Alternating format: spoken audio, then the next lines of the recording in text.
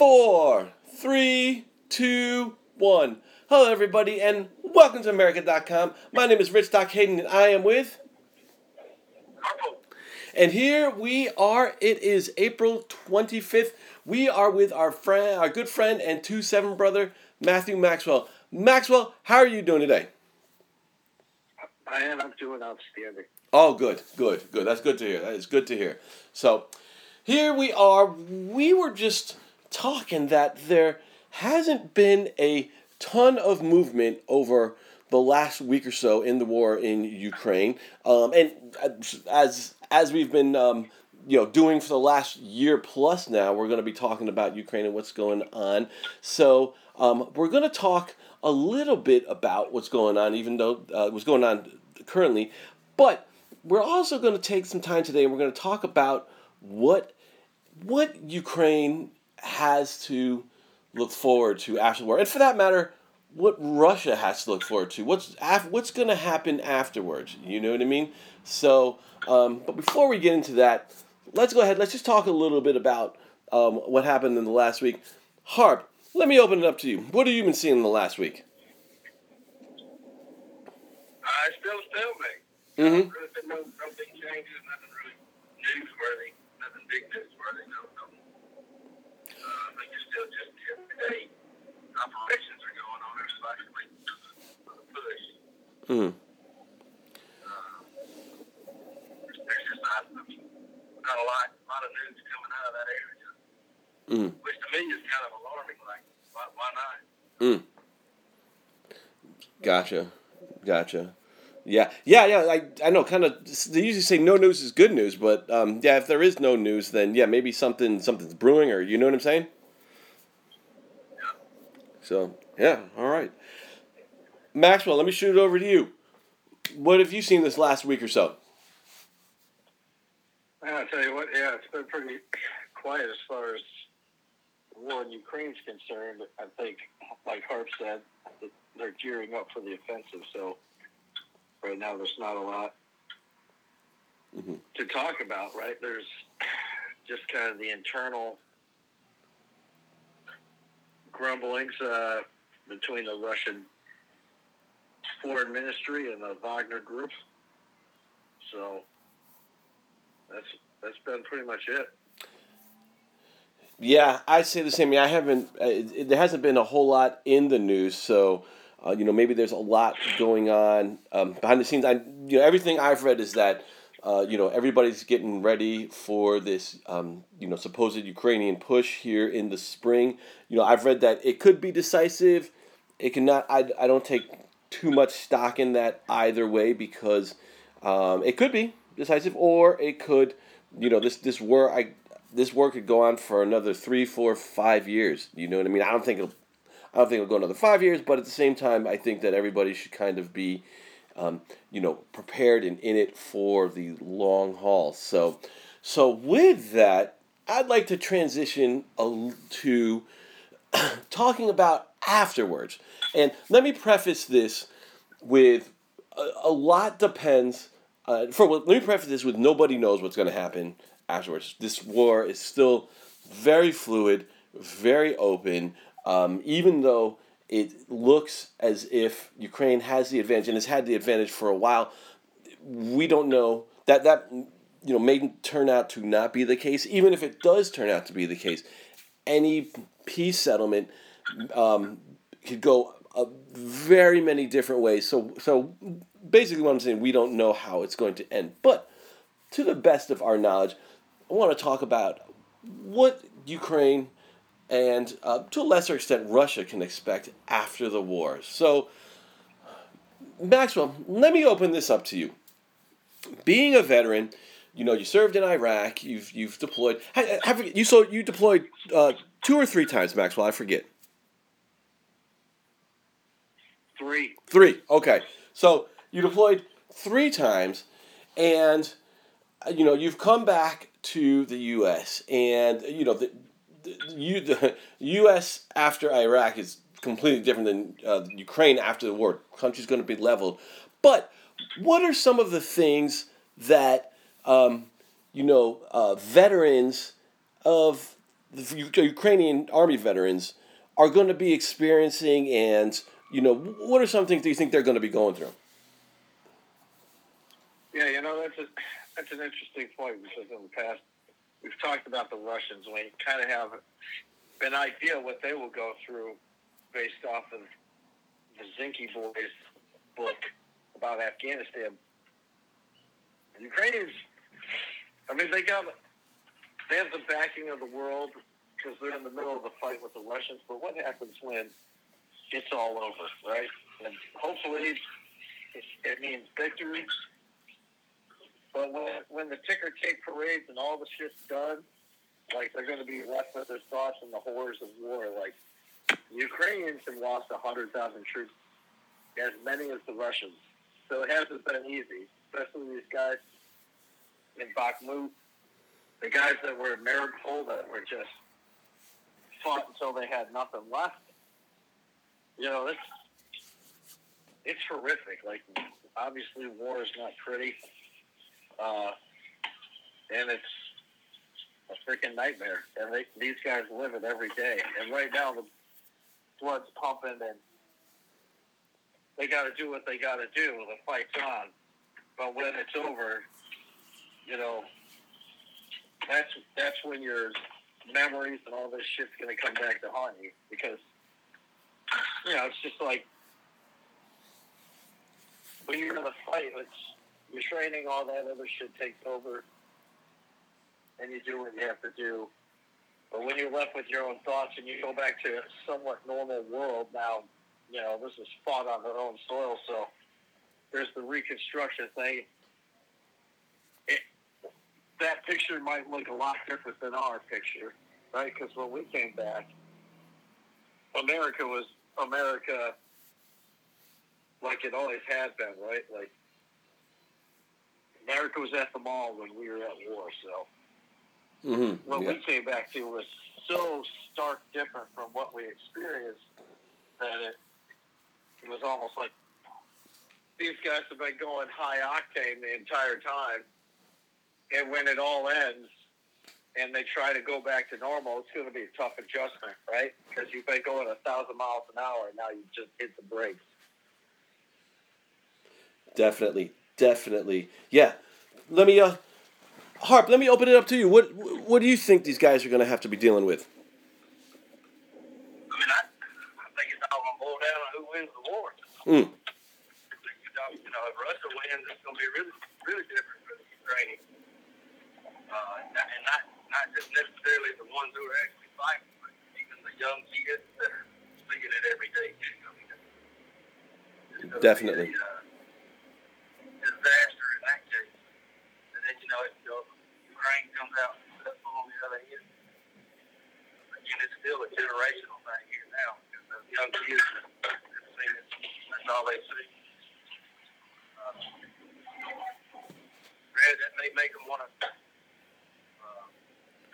up for their country like their fathers are doing, and their brothers, older brothers, and uncles, and aunts, and moms.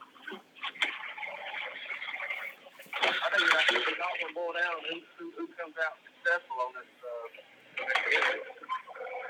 All right, so let me give you a couple of scenarios. First, let's just say that it's an unconditional win for the Ukrainians. They push the Russians back. They keep all of their territory, and even they don't get Crimea back, but they basically push the Russians out and go back to where they were last February.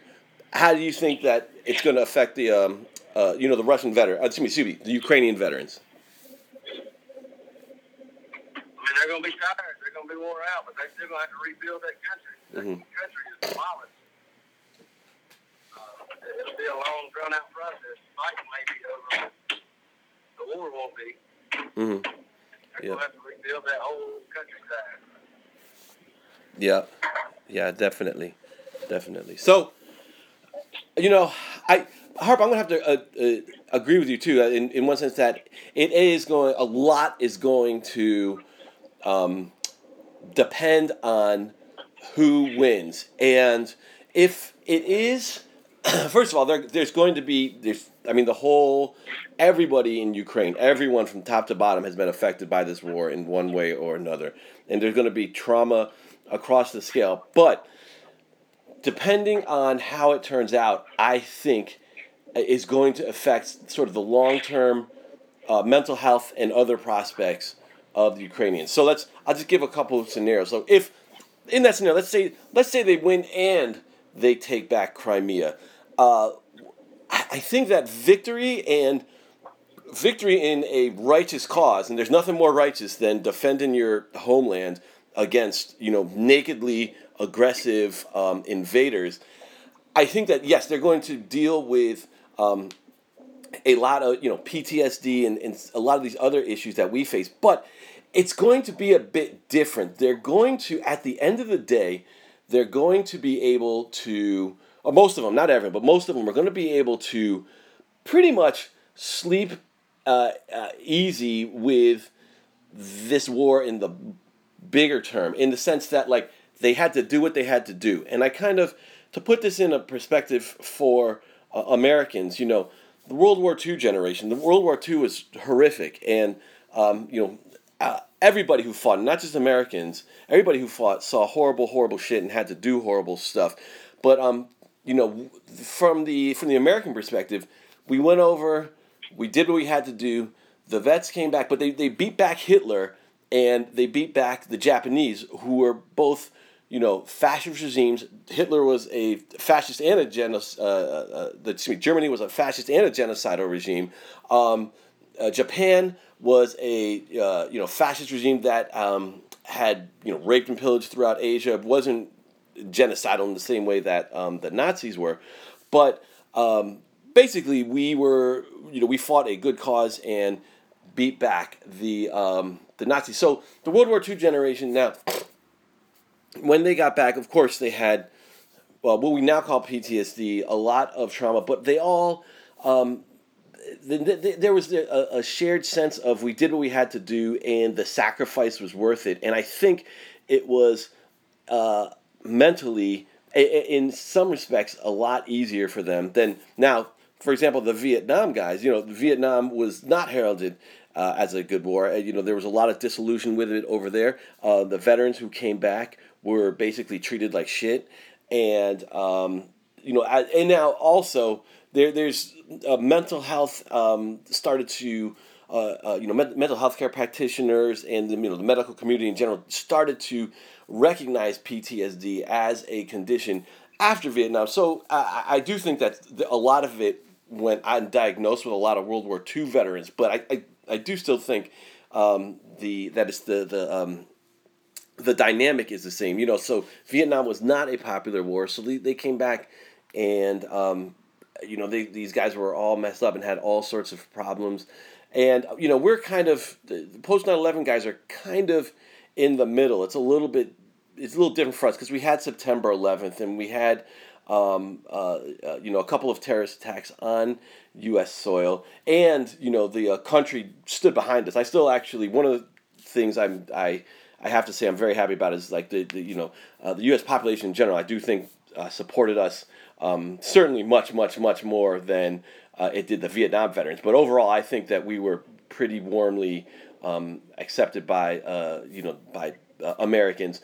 But Afghanistan ended horribly. The Taliban retook control, and Iraq ended. It never quite ended, but it kind of ended, and it ended. ISIS ended up taking over. Iraq's still a basket case, so we certainly didn't win those two wars. So we're kind of in the middle. But I guess with the Ukrainians, they're going to be able to, assuming they win, they're going to be able to look back on this and be proud that they stepped up and did what they had to do. Maxwell, what do you think about? I said a lot. What do you think about that? Well, one of the questions I have, these guys are getting a lot of support from NATO and from us because we're fighting the Russians, right? And when I say this next part, I'm not expecting that we do it.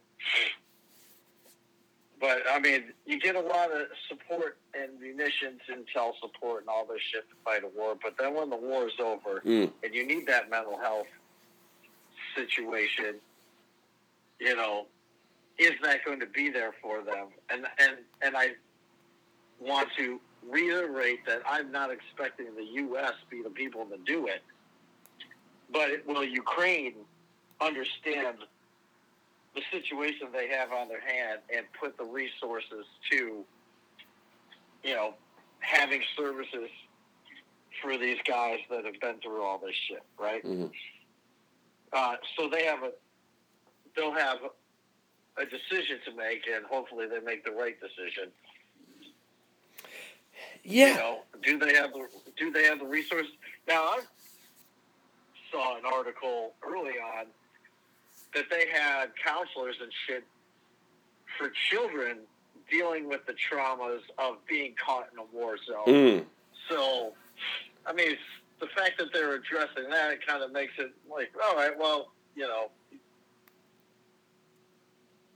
there's a good possibility. I can't really say, but hopefully that country understands that they're going to have this huge thing that they're going to have to deal with, going to have to address.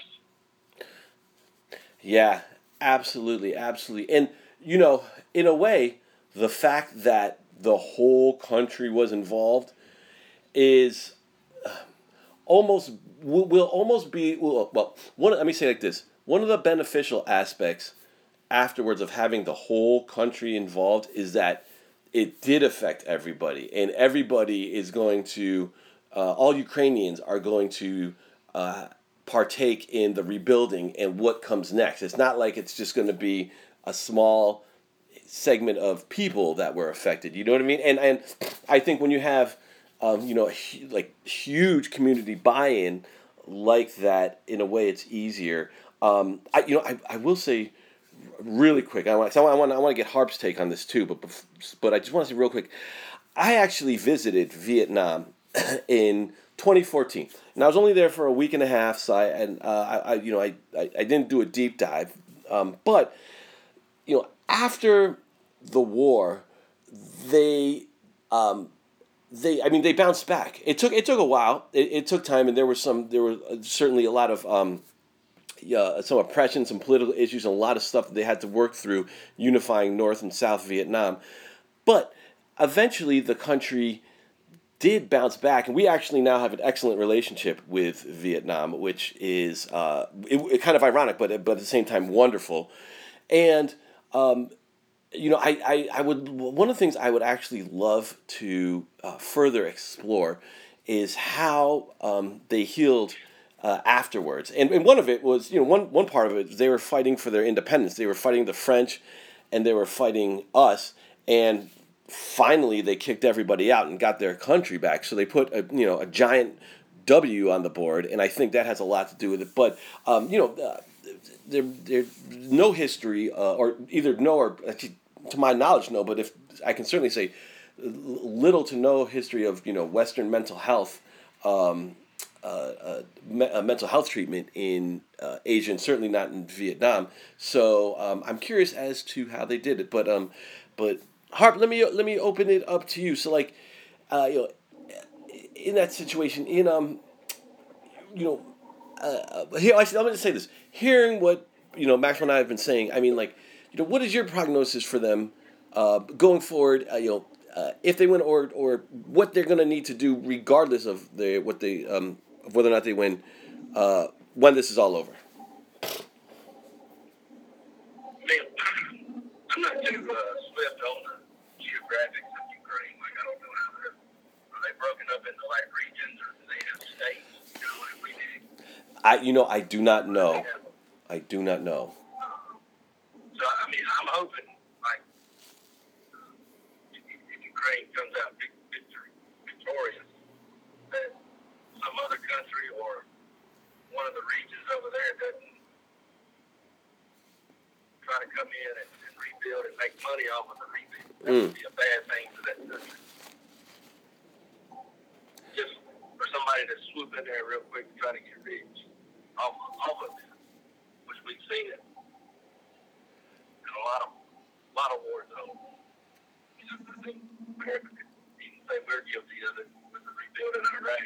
Mm-hmm. These people get rich off of that. Yeah. I hope that doesn't happen. There's one thing to give aid, and there's one thing to be greedy about it. So that's something to look at. Yeah. But as far as the young with the counselors, with the youth, they're going to have that. Mm-hmm. But that youth is going to be tormented for a couple of generations. Yeah. Yeah. Totally. All right. Now I want to go give you guys another scenario. And Maxwell, we'll start with you.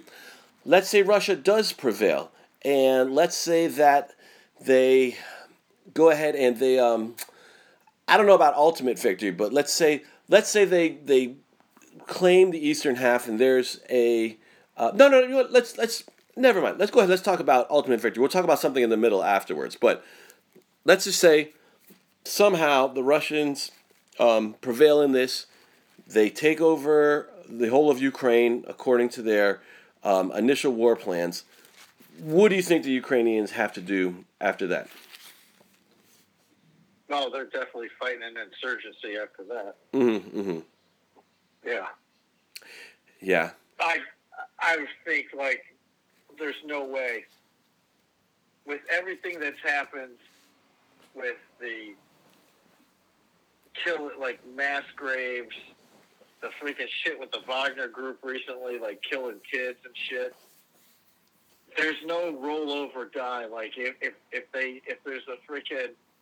If the Russians overtake them, which I highly doubt, they're moving to an insurgency because they will remove the Russians one way or another. Yeah, I actually agree with that, and as soon as I started hearing you speak, I think that if the Russians were to somehow prevail and conquer the entire country and decapitate the government, install their own puppet government, the war will just continue by other means, and yes, it will turn into an insurgency that really just won't end until the Russians leave. I will give you another one though, Maxwell, and I think that this is very likely. Let's say that there's sort of a hybrid where let's give you a scenario, a very possible hypothetical. The spring offensive by the Ukrainians is successful. However, it does not completely dislodge the Russians or remove them from their position. So, and at the end, I'll say 6 months from now, so September, October-ish, both sides are very depleted, and they're just out of exhaustion, decide to come to the bargaining table. And after negotiations, Ukraine gives Ukraine gives Russia 2 or 3 regions in the east for a ceasefire, and a very loose map is drawn.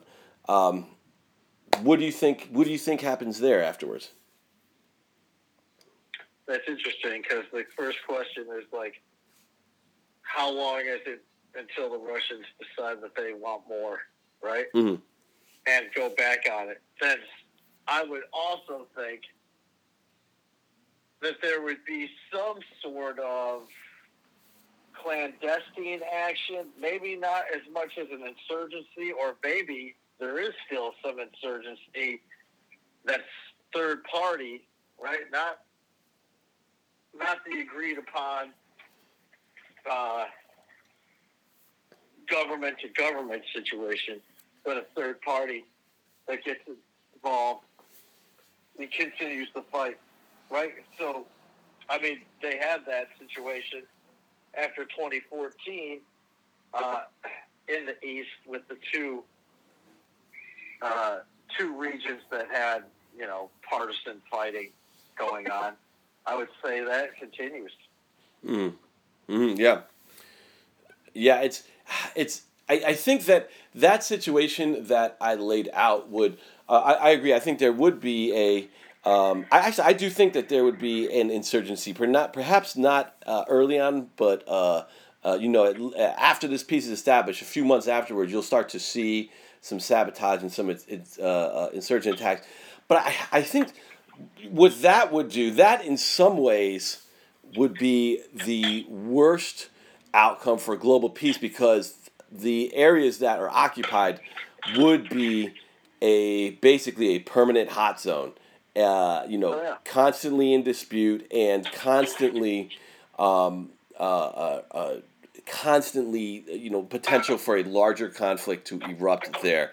And I think, unfortunately, one of the scenarios that I do kind of see playing out is that Russia, short of at some point, again, I'm sorry, let me say that again. One of the scenarios that I could potentially see happening is both sides get to the point of exhaustion. The Ukrainians both sides realize they can't realize their goals, and eventually Zelensky is forced to come to the table and has to make some concession to end the war, and cedes a small territory. And it's enough for Putin and the Russians to say that they got something out of it, and for the Ukrainians to say that we want to end this war, we want it to be done, so we're just going to hand this piece, whatever piece of land it is, over and be done with it. And I think that will set up potentially a very, very long period of hostility and potentially protracted. It'll be like it'll turn into kind of the West Bank or the Gaza Strip in Israel that are just always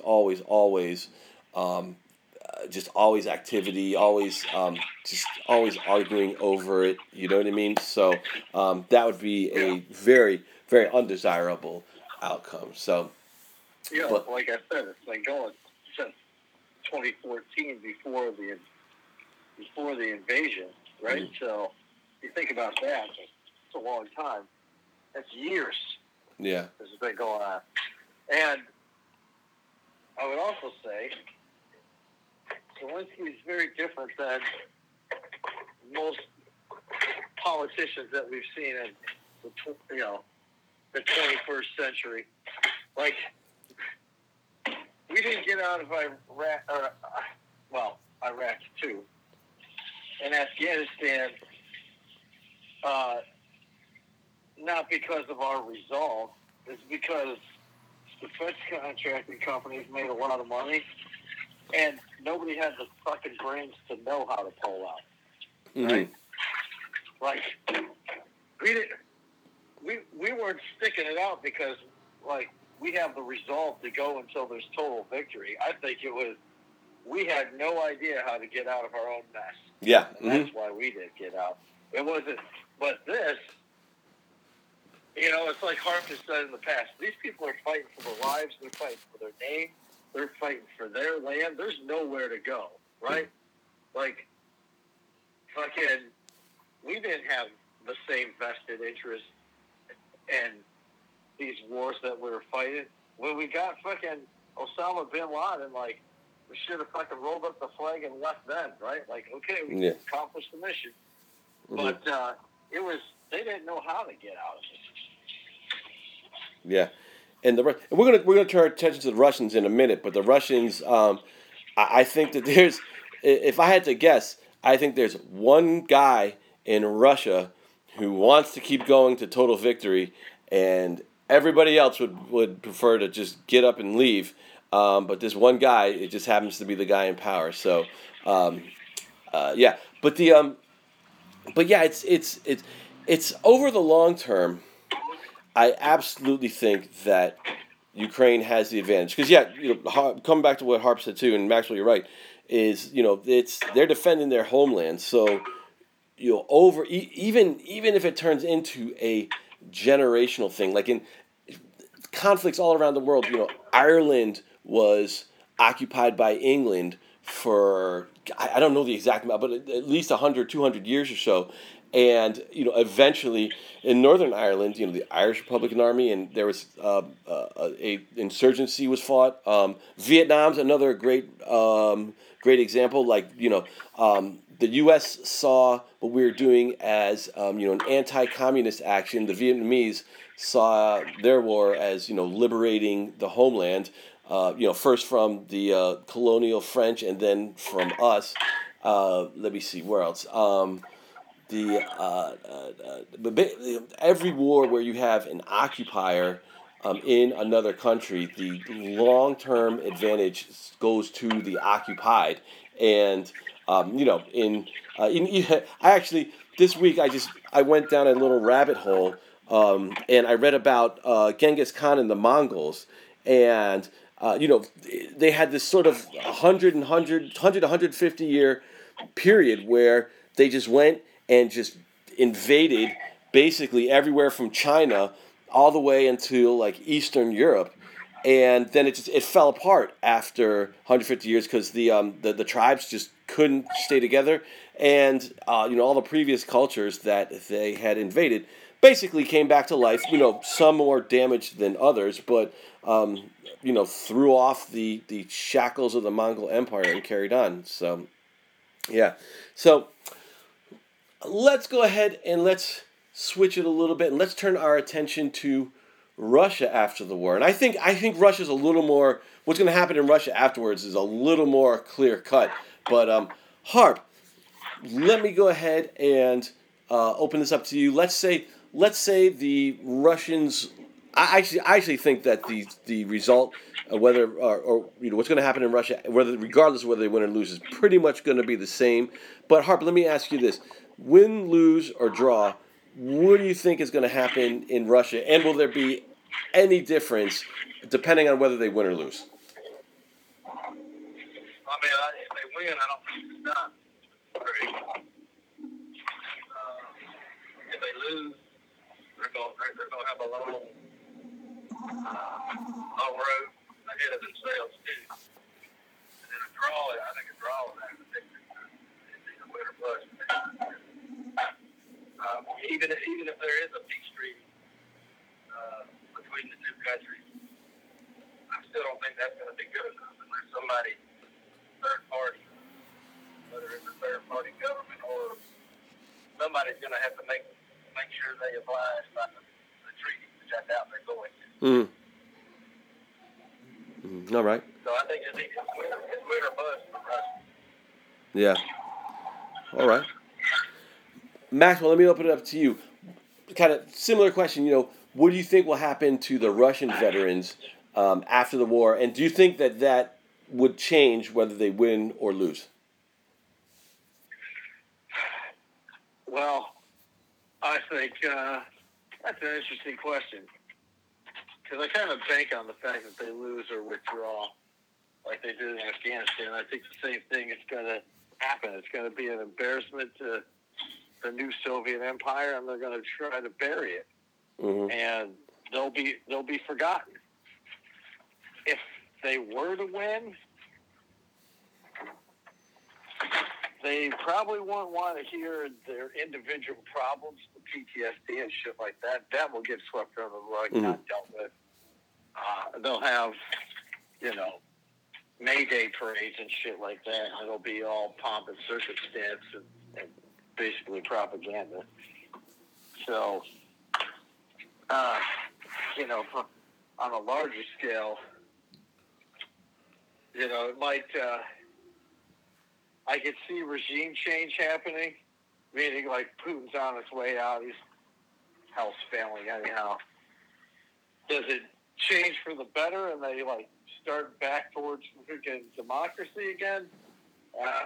Probably not. There's enough rich people in freaking Russia who wanted the same thing Putin wanted, and it'll be more of the same. But if they were to lose this thing, I think it would be a long while before they fucking try something like that again.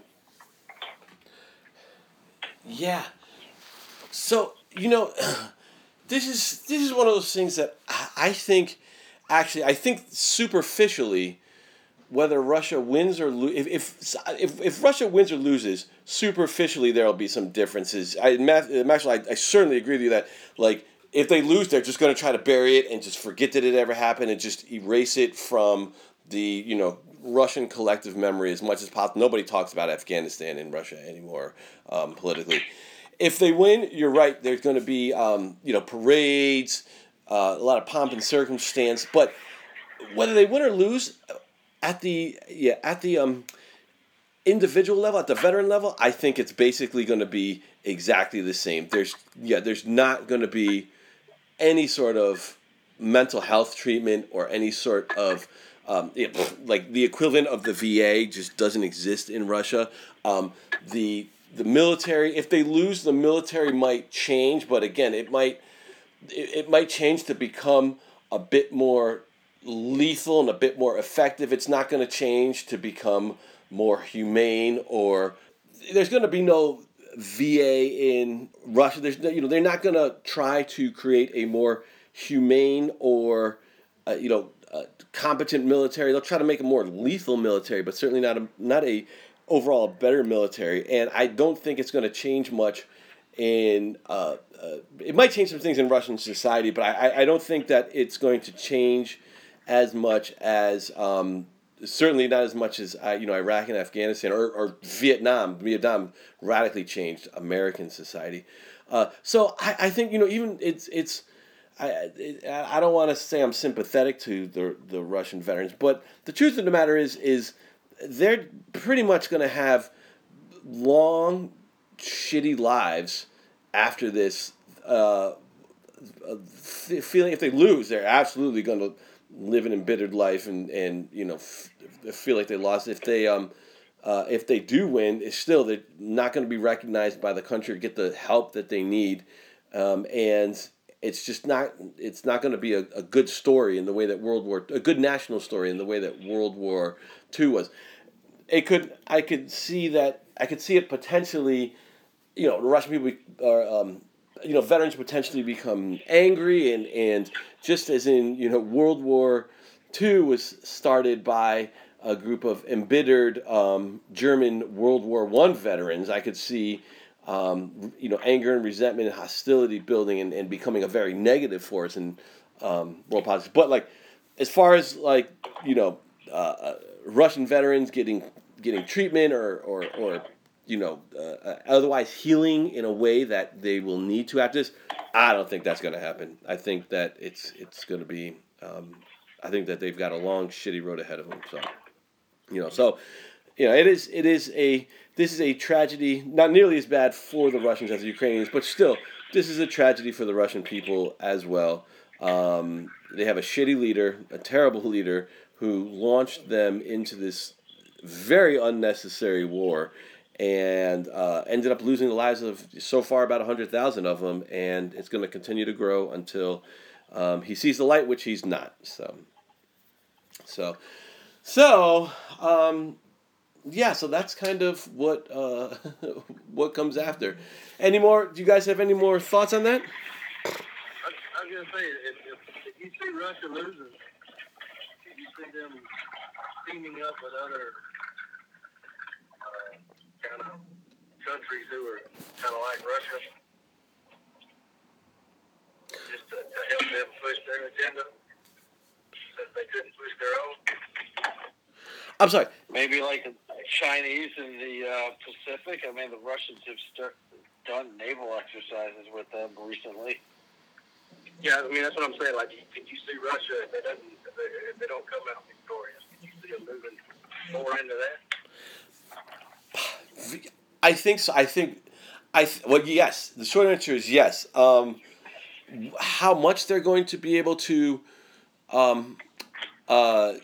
commit, let's talk about the elephant in the room, like China and Taiwan. Let's say, for argument's sake, let's say Russia loses, and China goes on to invade Taiwan 3 or 4 years from now.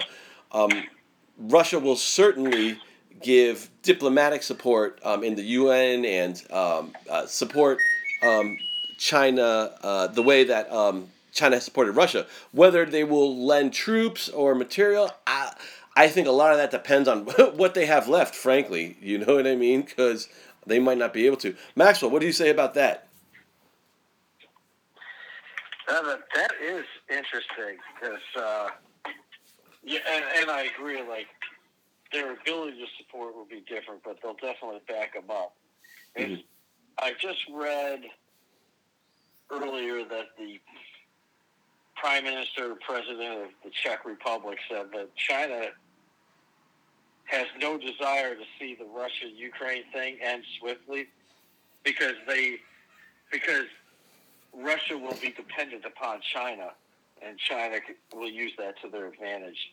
China wants to have a state claim in the Arctic. They want a state claim in the Pacific. Well, they do state claim in the Pacific. But it's going to be I've scratched your back, now you scratch mine type of thing as far as that's concerned. But, you know, and what the Czech leader was saying is, you know, with the Russians dwindling resources and such, they're going to rely on China to make up for that, munitions and whatnot.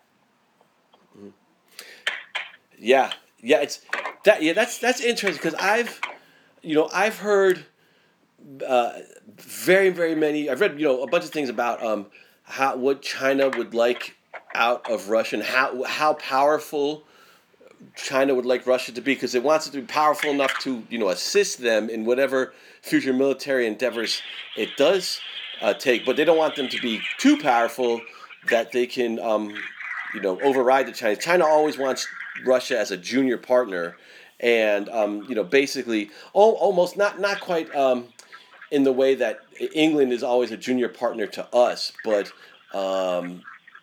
basically wants them to support. China wants Russia to support it the way it has supported Russia during this war in Ukraine, and perhaps with a little bit more. I mean, it will want munitions and intelligence and all of the other things that the Russian army is still pretty good at. You know what I mean? So, but yeah, that is definitely going to be interesting. So, yeah. I guess to close it out, let's just have a quick little discussion about China, because I think that is sort of where the next sort of winds of war kind of go. And Maxwell, I'll open this up to you first. What do you think the Chinese are seeing, and do you think that Russia's troubles in Ukraine increase or decrease the chances of an invasion in Taiwan? Oh, I just don't know that I have that answer. Like, it's interesting because the Chinese just recently did naval exercises, and that kind of left their forces positioned still around Taiwan. So that's been kind of alarming. But as far as where this thing began, the Chinese weren't really saying anything. But the more this goes on, they seem to be backing Russia, right? And which is crazy, because as it gets more and more unpopular, the Chinese are backing them up now, whereas before they didn't say shit. So, I saw an article earlier that was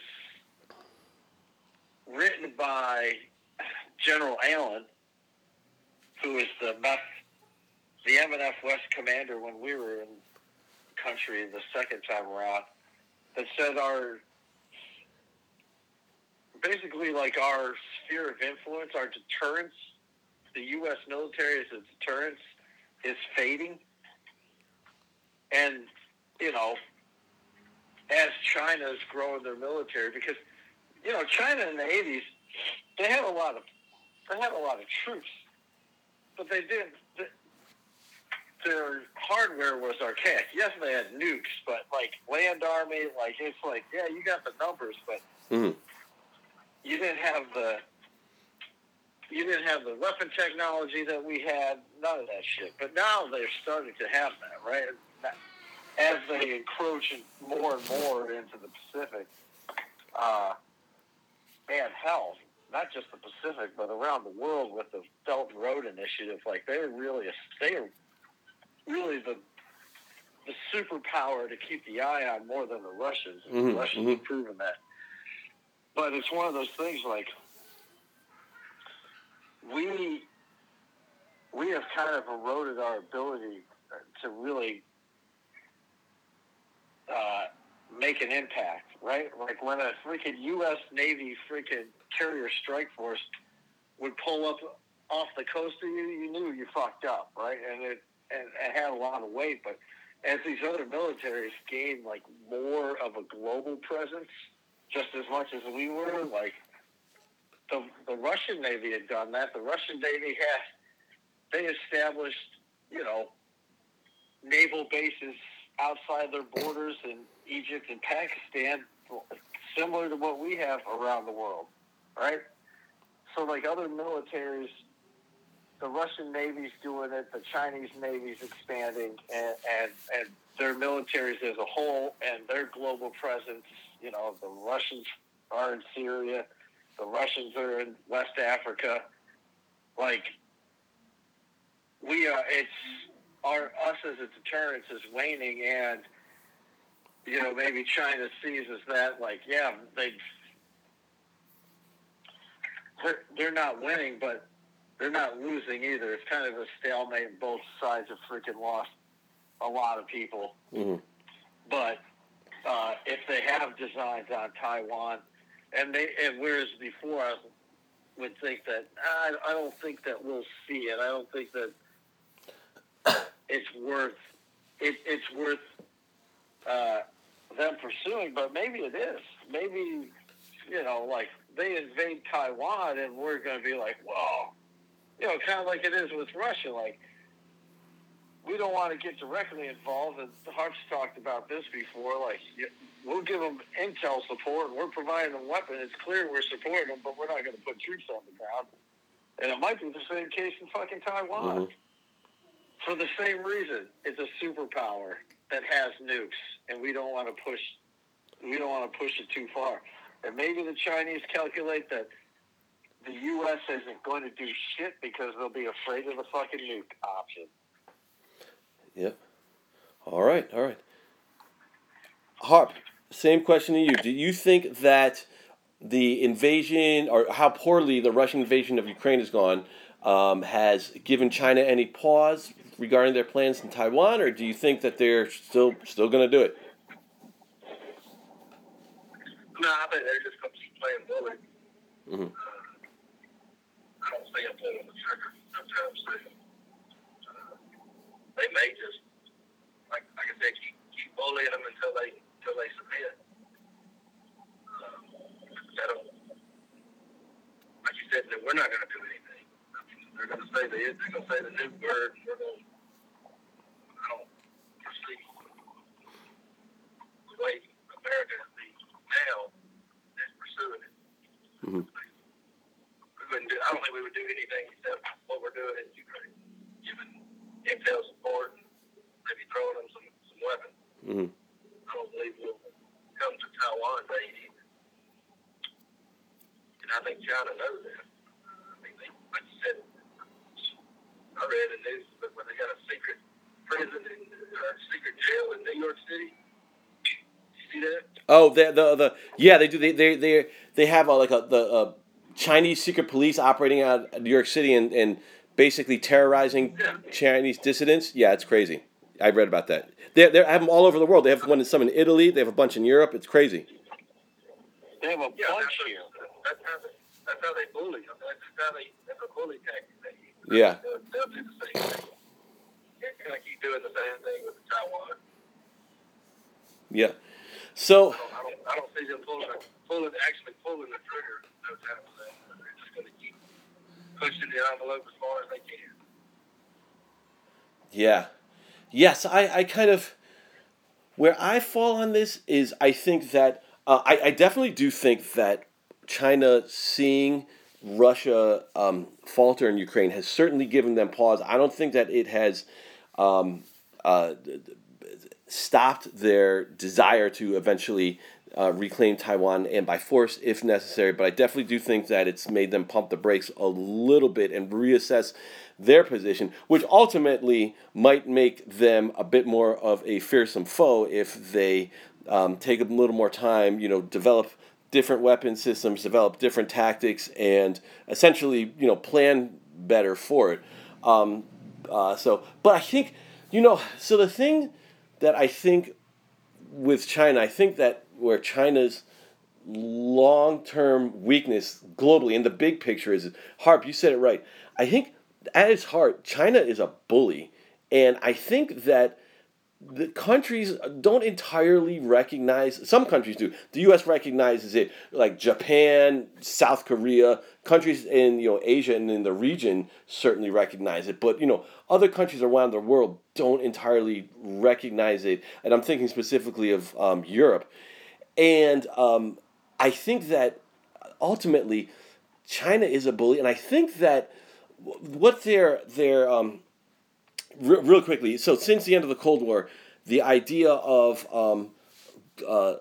global economic interdependence will help deter conflict, because we are, since we're so economically interdependent, nobody's going to want to destroy anybody else, because economically it would hurt us so bad. And I think that so far that has proven to be true and proven to be very effective. But what I think that China is kind of banking on, and I think they see us a little bit less with the U.S., but more with like Europe, Japan, South Korea, and other countries where they have really deep trade ties, but don't have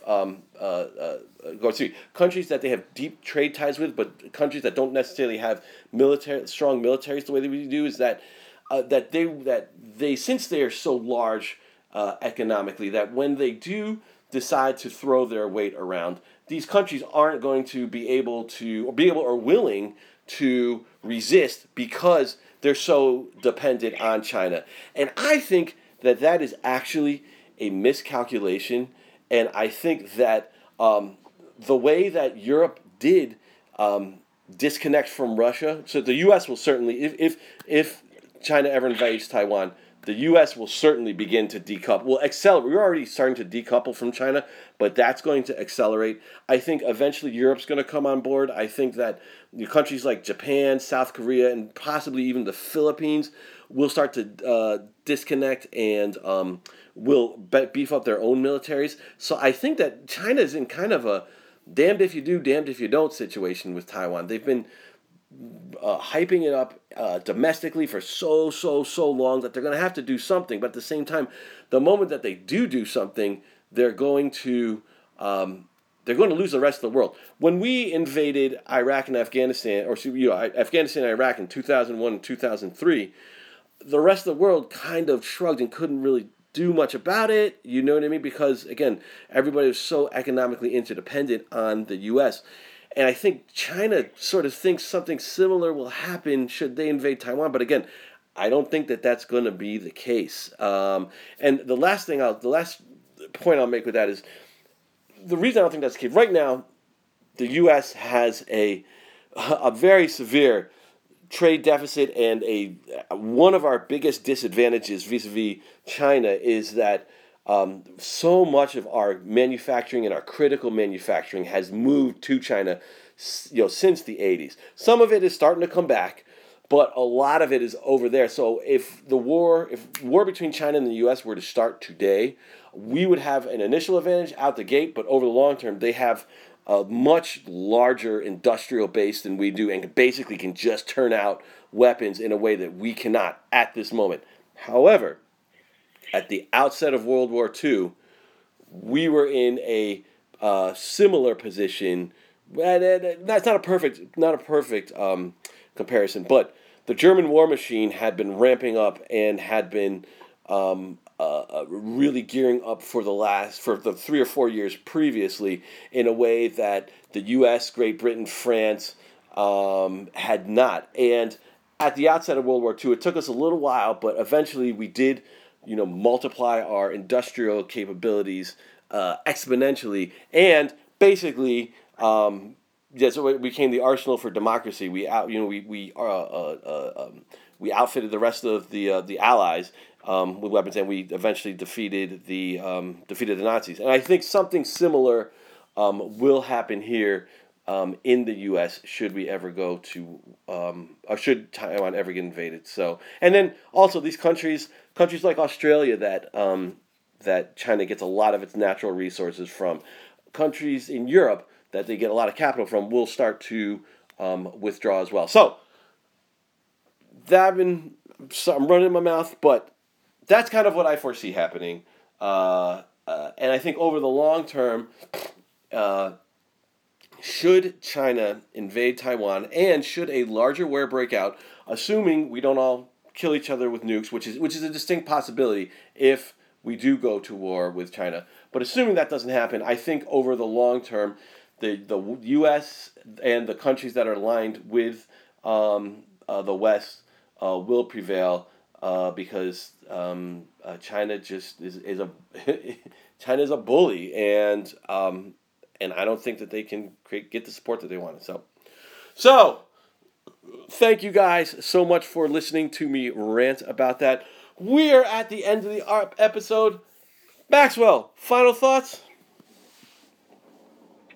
Man, I just have to say, it's always a pleasure speaking with you guys. That's my final thought. All right, thank you. Always love talking to you too. Harp, final thought? I think we said it all. And you know what? I always have a final thought, but I just ran my trap about China for about 5 minutes, so that's it. All right, everybody. Thank you so much for listening. Maxwell, thank you. Thank you. Harpo, thank you. Hey, man. All right, everybody. We love you all. We love talking to you. Hope you have a great week, and we will see you next week.